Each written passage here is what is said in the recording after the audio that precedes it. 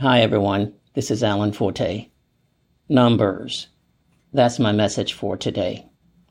Recently, I've been reading the Old Testament book of Numbers.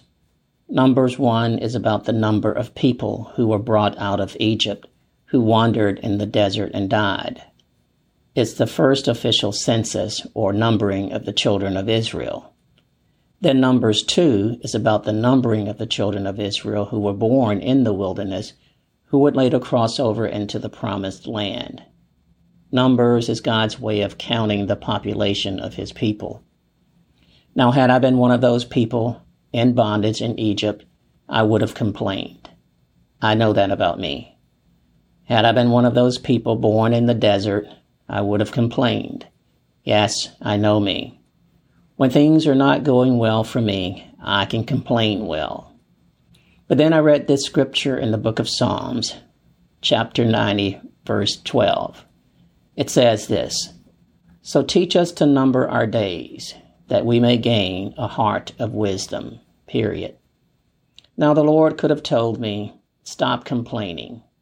Instead, he showed me that complaining about what is happening with me now keeps me from seeing how to live abundantly right where I am now. Numbering our days means that we have a population of days in our futures. We should live like we know that, and that we know what that population is. Complaining will keep you from gaining insight to live through your circumstances with wisdom. It keeps you from gaining wisdom.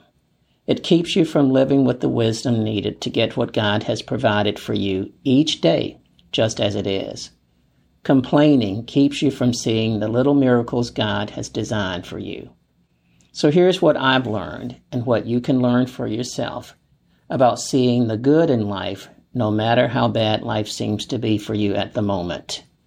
Numbering your days mean you live today like it's the last tomorrow you may have. Numbering your days help you to see what is hidden by your heart from your eyes that are set on seeing how difficult things are for you.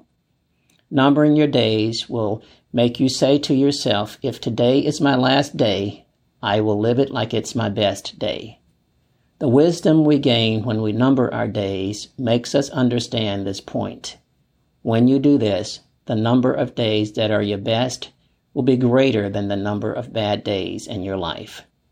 Numbering your days will help you see that today does not have to be a great day for you to have a great day. Wisdom tells you that. With the Lord, you don't have to have a big house to have a great home.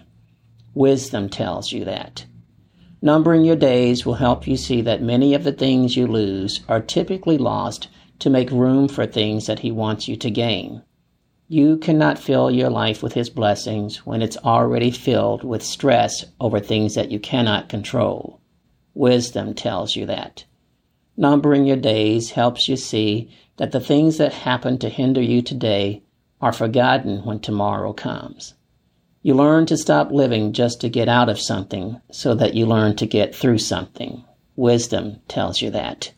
Numbering your days helps you see when your season of bondage is today, you can live through it without it living through you. Wisdom tells you that. Numbering your days helps you see when your season of living in the wilderness is upon you, you can live in all abundance. Wisdom tells you that.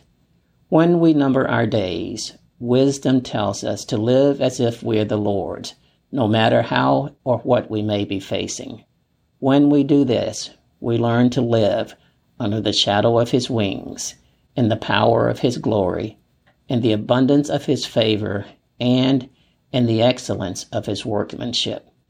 So then, let's learn to number our days, so that when we open our hearts to the wisdom he's made available to us, the wisdom that transforms how we live through any circumstance that we may face, we'll number our days with gladness.